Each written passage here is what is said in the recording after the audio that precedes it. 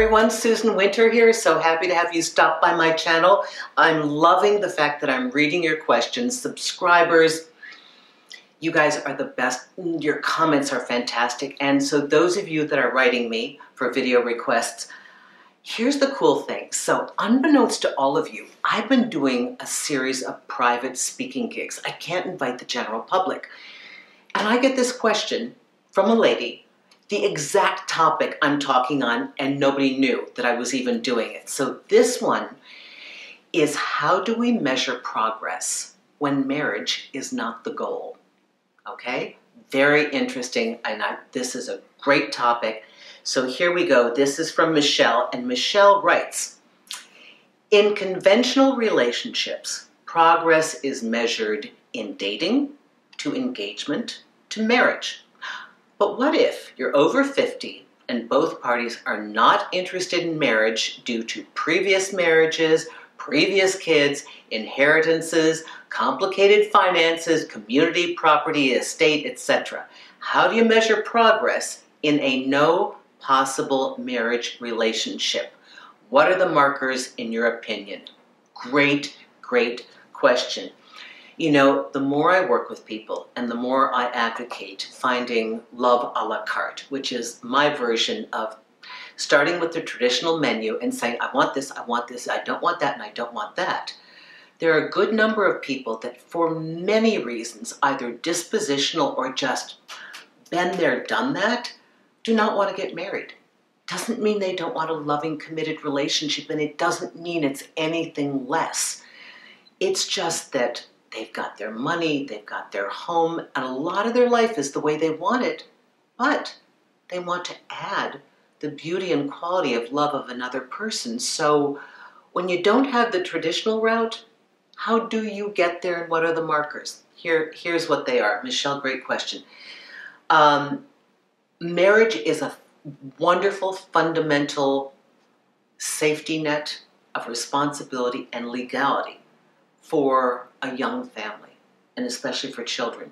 It's wonderful. As you're older, and as you've gone through separation, you have an estate, you have children that are worried about their inheritance, you merge with somebody that has their kids, you merge with somebody that really got taken to the cleaners financially in a divorce settlement. Either way, you know, male, female, it doesn't matter. The breadwinners are, you know, as unique. It's nothing is traditional anymore. So there are a number of considerations why people would want to do this. The markers are the same. It's about how you move forward in the relationship to become known and recognized as a couple, out in public, to each other, and your position of priority in your partner's life. This begins with fundamental conversations on what you want to create and why you want to create it.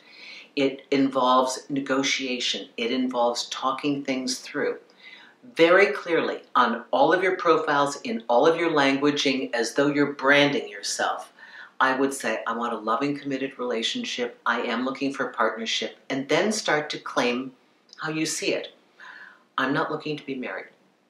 And I hope that's not an issue for you, but I think it eliminates a lot of financial problems for my family, for my prospective mates' families, and means in no way less am I having a compromised relationship that's of lesser value because I don't have the title wife. I don't need the title. I'm looking for true love inside a vehicle of a committed partnership. So, great speaking points, right? You get to explore the possibility with a future mate, and you begin to test the waters of how far they let you into their life and how far you want to let them into your life. It's a matter of priority. It's a matter of, first you hammer out that you are in partnership together, and you set the ground rules for that engagement. What does that look like? What does that involve? How do you see yourself participating in their life? What are your roles and expectations for each other? Next, you move into how are you seen out in public as a unit?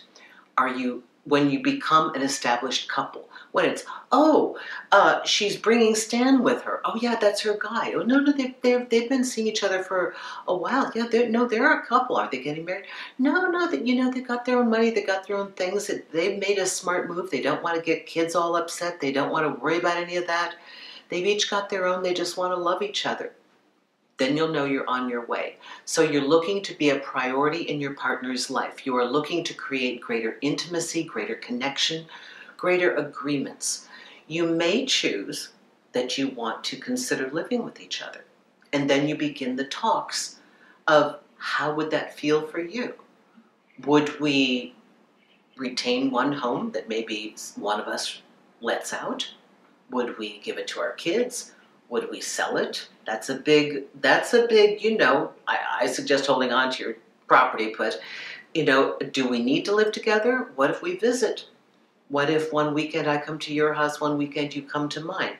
Well, if we really think we want to do this, and we do think that we'd like to kind of downgrade to a smaller environment, I don't need a 6-bedroom home, I don't have kids anymore, you hardly need it.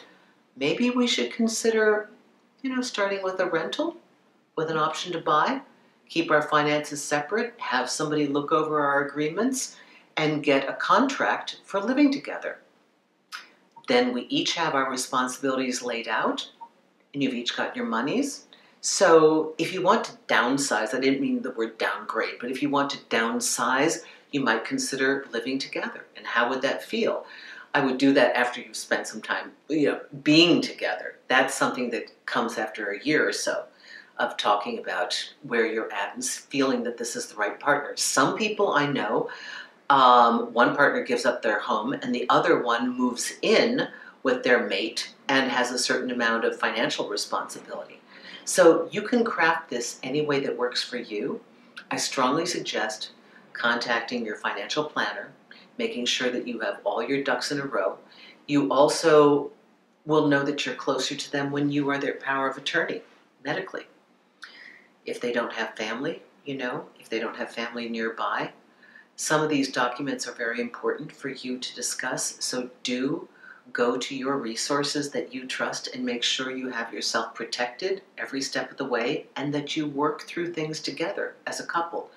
And that's my answer for you. I think it's brilliant. I encourage all of you to reconsider how you want to love. Make sure that the love model you're choosing is one that's authentic and right for you, because our stages of life change and our design for what we want to create will change accordingly.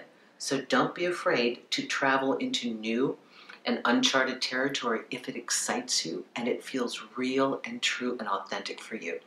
If you need help, I'm here for you on your way. You can chat me up on Magnify by the minute. That's the free app for Android and iPhone, or you can book me directly from my website, susanwinter.net, for a day or for an hour. Thank you very much.